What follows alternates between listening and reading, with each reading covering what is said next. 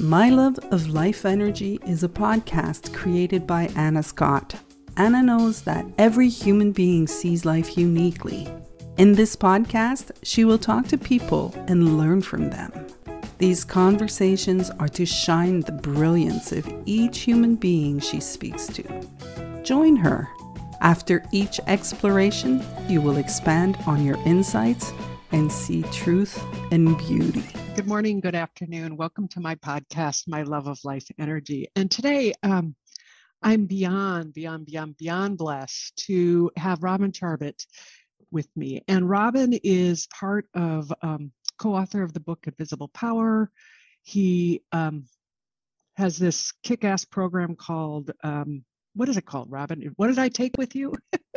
Where did you blow my mind up? We have a introduction program called Invisible Power, like the book, Next Paradigm. And then we have the advanced program, which we call The Power of the Principles in Business. Yes. Well, I took that and my mind got blown. And it's the go-to book that I give all my clients now and that I rave about, because it is the most, there's so little ego and it keeps pointing to the same thing for every situation. And I just am honored to have you here. So thank you for coming on this podcast with me. It's a real pleasure, and always a thrill and a joy to hang out with you. Well, thank you. So we were beginning, and usually I have a shtick about, not a shtick, but usually I'm really curious about what people have seen. But what I see that you do better than anybody is that you really listen to what you help people be successful coaches. And you help people really see for themselves this at work, the insights. Can you talk a little bit about that? Like what you see about that? Well, it's been a journey for me, because I was an engineer by training, then I ran businesses, and then I was a management consultant. And particularly the management consultant, your job is to come in and tell people what to do. You come in, you analyze the situation, you see what either they don't see or they see and they can't do, and then you tell them what to do. And in hindsight, 50% of the work we did, which was really good work. I mean, we were very solid and sophisticated and effective consultants, but 50% of what we did didn't change anything. And I came to realize, particularly when I came across principles, that unless something changes in the client, it doesn't matter what you say to people. A simple example is, who doesn't know that smoking is bad for you? It's not a secret, but the people who smoke. I'm sorry, that's funny. Well, I had a client who gave up smoking overnight, and I said, "Why did you give up?" He said, "I realized it was bad." I said, "Come on, you didn't know that?" And he goes, "Well, yeah, but it was like a vague idea that I didn't really think much about. And then all of a sudden it hit me between the eyes. And the minute I really saw it deeply, in my words, the minute he realized it for himself, it was like a no-brainer to not smoke." And the funny thing is, he said, if I'd known it was this easy, I would have quit smoking years ago, but I had the story that it was too hard. So what I came to see, and particularly since I learned the principles, is that people have everything they need inside of them. There is this deep wisdom flowing through people. And the only problem is access. So my job as a coach is to help people find in them what they need. Because the minute they do, it's like the person realizing smoking is bad. I mean, they've been told that for years, but it didn't make a difference. The minute they realized it for themselves, it had all the impact they needed. So can you say, there's two things you said that I'd really love you to expand on. Like, what is realized to you? What does that mean? And what does that look like? We explain this to everybody who does our program, because we don't think people learn this way on purpose, but they can. And the thing we explain to people is that, as a human being, you can have new ideas. You're waiting for the light to change, and you see someone on a bicycle and you go, I wonder if I should buy a bike. And then the light changes and you move off. And so you'd had an interesting idea about whether you should buy a bicycle, but so what? We have thousands of them and they don't do much for us. Now, there's the next level of depth where you have an idea that I would call an insight. Now, insights change how you understand things. Oh my God, it's not like this, it's like that. And they can be good insights, or they can be, oh shit, insights. You realize something that you don't like, but it's a good thing you realized it or you saw it. Now, you look, a lot of people have insights and it doesn't change their lives. It's something to then work on. It's something to try and bring into existence. And you can try willpower, but I've given up using willpower because I don't think that's effective. Now, what I've seen, Anna, and this might be all semantics, but I've seen there's something deeper than just a new idea that changes how the world looks. There's something which I call a realization, which at its origins, it means to make something real. And for me, a realization is an insight that changes how the world looks, but you don't have to do anything to now live in that new world. It's like automatic. So, for example, when I became a parent, I didn't have to be convinced to love the child. I didn't have to be convinced to look after it. I didn't have to be convinced to give my life for the child. It's obvious. It takes no effort. It's good. It's like, duh, why? What else would I do? Simple example, when I was learning to drive a stick shift, a manual car, there's this thing called a clutch, which is a bit of a beast to learn. In the beginning, it causes lots of amusement and discomfort and wear and tear. But at some point, you realize, oh, I just let the clutch up that much. I press the accelerator that much. And now when people who know how to drive a stick shift or a manual car, they don't have to think about it. They don't have to willpower themselves to change gear properly. It's like they've realized it, done. As opposed to something that you have to keep working hard at to get to.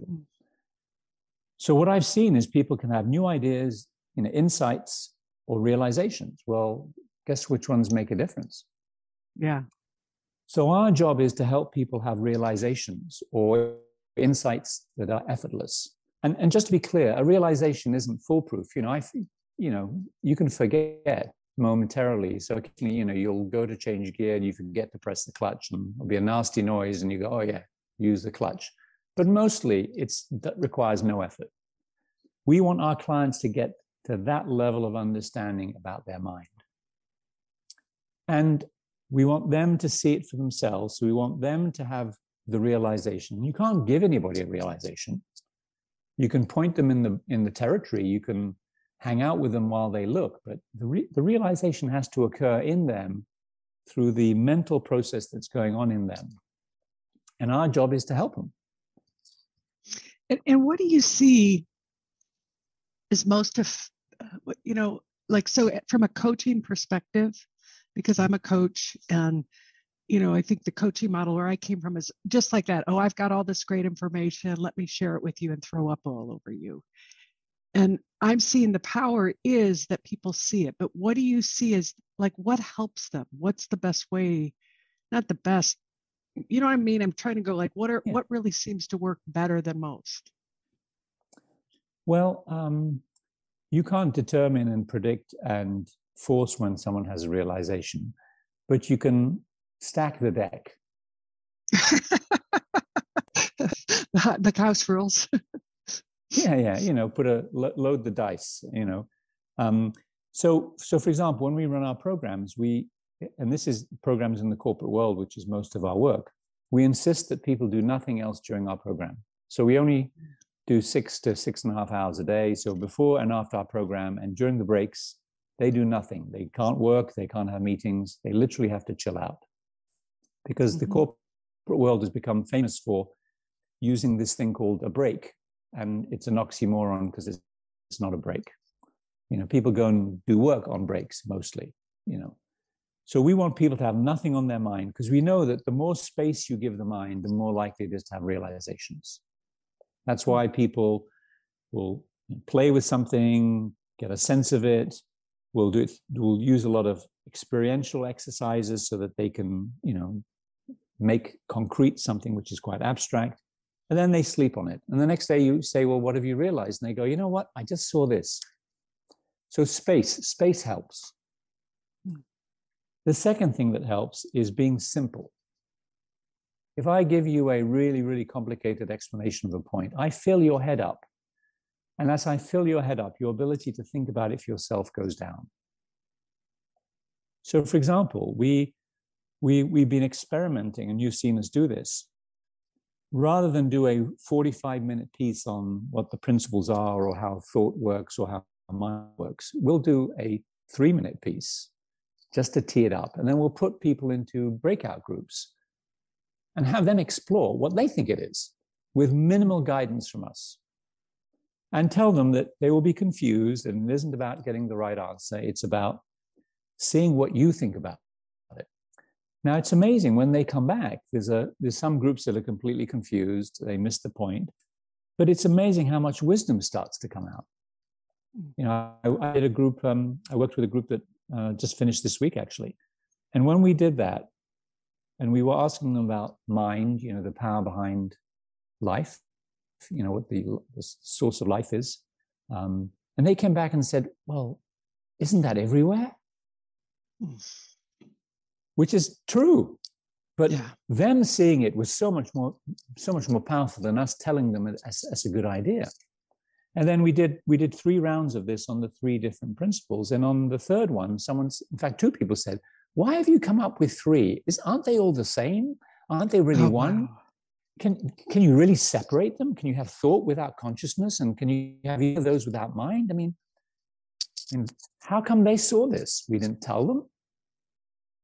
So what we've found is if you keep it simple and have them look, they'll see something because it's in them. So, beautiful. You know, the way to favor the realization is ensure space, ensure people are rested, ensure that you give them a bit of guidance, but not too much, and then let them muck around. And what you do is you play the sort of the person who keeps them on the playing field by gently, when they go off in the wrong direction, you nudge them back. But it's a very deft touch. It's not heavy-handed. It's not lecturing. It's, you know, okay, great. What about this? So we found if you do those 2 things, and then the last thing, which is sort of underlies all of them, is make whatever you share relevant, or whatever you point to, or whatever experiment you do. Because if it's not relevant, they won't look. So say when you say more about make it relevant, what you mean by that. Okay. Give an example, please. Yeah, so this is in 2019 or something, I was asked to come into a company. The CEO was a long-time client, took over a new company, wanted me to meet the leadership team. And I met one charming guy, but his mind was a mile a minute. You know, he was a busy bee. And I could see talking to him that he was thinking up a storm. I mean, his mind was cranking. So I asked him, I said, is your mind always this busy? Now, it was a diagnostic question. Did he realize that or not? And he says, yeah, pretty much. It's always got a lot on. It's always cranking. I said, really, everywhere? And he paused. I mean, and hence the power of a question. When you ask someone a question, they have to think about something. So he paused and said, well, actually, no, not everywhere. I said, well, where is your mind not busy? He said, I'm a professional soccer coach, or soccer referee. So I referee matches, but I referee them at quite a high level. You know, this isn't college. This is like clubs, you know, professional clubs, regions, you know, county games, all sorts of things. And so he said, it's a pretty intense level. And the stakes are always high. And he says, it doesn't matter what goes on in the field. It doesn't matter what goes on in the stands. I'm always completely quiet. I said, what do you mean? He said, well, you know, someone does a foul, you give them a red card, they get sent off. And of course, all their teammates come around you, come on, ref. And you know, they start trying to push me around because they don't want their teammate thrown out. Or the crowd starts throwing bottles because, you know, matches, soccer games are always, particularly at a high level, quite polarized. He said, I'm never fearful. I never feel intimidated. And I said, well, what happens to you? Do you know what to do? He said, I always see what to do. It takes no effort. Now, this told me he had A, awareness of his inner life, and B, he had a anomaly in his life of actually being grounded that didn't seem to match the rest of his life. And as he told me, I could see him, as he told me about it, I could see him relishing reliving that experience. So I then said to him, Anna, what would it be like if you had that capacity at work? And his head sort of almost jerks back like he just got punched. And he's like, wow. I mean, because he could translate, he could make the bridge. He said, that would be amazing. How do I get that? Relevant. It seems like relevance is what they care about. Well, in the world of business, yeah, I mean, people are busy. They don't have time to waste. And you might be a nice and interesting person. But if you're not relevant, they don't have time for you, Anna. They've got stuff to do. The other thing that you said that really struck me is you said you help them find in them what they need. What does that mean to you? Like when you're coaching somebody, that's what you're looking for. Well, what it means is that if they can get quiet enough, they will get the insights that they need. So for example, I'm working with a gentleman. He's just been made the COO 6 months ago. I've known him for a while. And he calls me up and said, Robin, you got to help me out. I'm dying. I mean, I work till 6 and then finally at 6 o'clock, everybody leaves and I can get to do my own work. But I mean, it's crazy. I'm not getting to my own work. So I said, well, what do you need? He says, I want to fix the problem. I said, okay, well, given what you've learned, what would fix the problem? And he thinks a minute and says, I need an insight. I said, perfect. Let's go looking for an insight together. So I'm sitting with him and I say, well, what consumes the most of your time in a month? He says, oh, easy. I've got 25 direct reports. I meet with each of them 1 hour a week, 1 hour a month. I'm thinking, wow, that's 25 hours gone. I mean, that's half a week. And I said, oh, well, okay. So that's your biggest thing. He said, that's the biggest time consumer that I have on my. So I said, why do you meet with them once a month?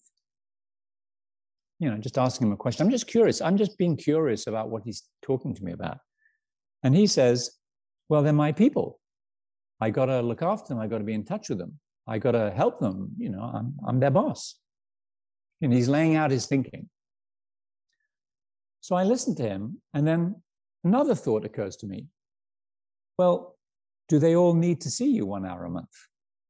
I mean, are they all brand new? They barely can shave, you know, and they're just figuring out how to walk, or are any of them seasoned? And he reflects and says, actually, no, about 12 of them are pretty seasoned people. They're solid people, professional. They know what they're doing. I said, do they need to meet with you 1 hour a month? He says, no, they don't actually. So he says, great, you saved me 12 hours. Fabulous. Thank you. I said, hang on, let's look further. You know, it's like when you go to the buffet, you don't load up your plate on the first thing on the buffet because maybe there's something better further down, you know. True. So I said, what about the other 13? He said, oh, yeah, they need me. I said, do they all need you the same amount? He says, what do you mean? I said, well, do you see any of them during the month other than your one-on-ones? He said, of course, they're my people. We're in meetings all the time. I said, when you see them in meetings, would you be able to discern whether they're doing okay or they're flapping around and they need to see you? He goes, no, I can see whether they're doing well or not. I said, well, if you looked at those 13, what frequency do they really need to see you? So he reflects a minute. Again, he looks inside. I mean, that's the power of a question. People look inside. And he says, 4 of them are brand new. They're green. Every month, come hell or high water, I need to be meeting them. I mean, that's, but the other 9, maybe they don't all need every month. I said, well, what do you think? He said, well, maybe on average, every 2 months. Maybe one person needs every month and someone doesn't need it for 3 months. But on average, let's say those 9 need it every 2 months. I said, okay, that's 4.5 hours per month. plus the 4 green people, that's 9.5 hours. So in a 10-minute conversation, Anna, we went from 25 hours down to 9.5 hours. Wow. And all I did, I just was curious and I kept asking him questions. And then he was the one who was like, and it's because this goes back to the principles. It's because you understand how the mind works. Yeah. Who's going to live his life better, him or me? Him. Mm. I don't living with him. I'm not his, married to him, living in the same house. We're not roommates. I don't know his life. And I particularly don't know his psychological life very well, other than what he's told me. But if I strongly believe that there's wisdom flowing through the system, there's always wisdom. My job is to redirect him to look at that wisdom and see what it says. And you need a bit of basic understanding and education so that you can quickly go there in a call. I mean, when I'm in a call, how are you doing? We chat about, what's going on, but we're not in the content and drama of like much before it's like, okay, what do you need? What would be helpful? And they either ask me a question about their grounding. I got really bent out of shape in this meeting and we help them out with that. Or they have a problem and we explore it like the example I just gave you. But in both cases, all we're doing is having them look at the understanding that they have to see what answers can surface for them. I'm listening to you and it's so simple the way that it really is. And as a coach, I can go gunk this up faster. Like I can, and that's what's so funny is to watch it. It's like I become ungrounded. Yeah. I mean, I was running a meeting as a client of mine. They had me run a meeting for their top. It's a group I've trained, and we were doing a specific business issue that needed to be resolved, and I was running the facilitating meeting. And one of the people, their head of communication, had a specific role to explain how this new thing was going to get communicated. Anyway, the minute she explained how it was going to happen, there were 27 communications experts in the room giving her feedback. Everybody was, I wouldn't write it that way. It was like, what do they say? A camel is a horse designed by a committee, Now, she was the communications expert. She reacted. She got up because they were saying, don't use that slide. Why do you do this? And she reacted. Now, she had the presence of mind to remember that the reaction was coming from her, not from them. They were doing all this, these comments, but she withdrew and tried to be as quiet as she could. She tucked her arms in so nothing would get chopped off. But at some point she was struggling. So she came over to me and says, you got to help me out. I'm in a big reaction here. Well, who are all these people? What do you think they're doing? So we sat down and I said, well, what's the issue? Well, they're doing this. And I did all this work. And I stopped her literally within 2 minutes. I said, listen, they're doing what they're doing, but that's not the cause of your reaction. She said, yeah, I know. It's inside out, but. And I said to her, and I've never said this to anybody, I said to her, but is dangerous. Because the minute you say but, you're implying there's an exception to inside out. And the minute you think there's an exception, what's your ego going to do with that exception? It's going to jump in and stretch it out. And it's really clean. No one out there can upset you. No one out there can do anything to you, physically, mentally, without you having an experience in your mind. So cut out the but. And she saw it. She said, oh my God, I keep shooting myself in the foot with the but. It's my daughter. Yeah, but, I'm her mother. No. So she got it. She had this massive realization. And then she calmed down and she was like, got it. She said, okay, but now there's a practical problem. I've didn't hear what all the people were talking about. So I've got none of the feedback that was being shared. I don't know what to do with their feedback. And I said, well, listen, if you hadn't been in a reaction, the way the deep wisdom works in the mind is that as people mention things, you would have seen some of them resonated, and you could tell they were gold, and other people were just inexperienced people with an opinion. So you could have sat there while people were criticizing you, but you would have noticed there were nuggets. She said, yeah, I know, but I missed the nuggets because I was so caught up. I said, well, grounded people notice the nuggets. Who was grounded in that room? She said, well, she listed 3 people. I said, go and ask them what the nuggets were. So she got the 3 of them together. They had a 15-minute conversation. They told her all the nuggets. She got all the feedback she needed to upgrade her presentation. Okay, so you just, the thing that I learned from you the most, well, I mean, this is the thing.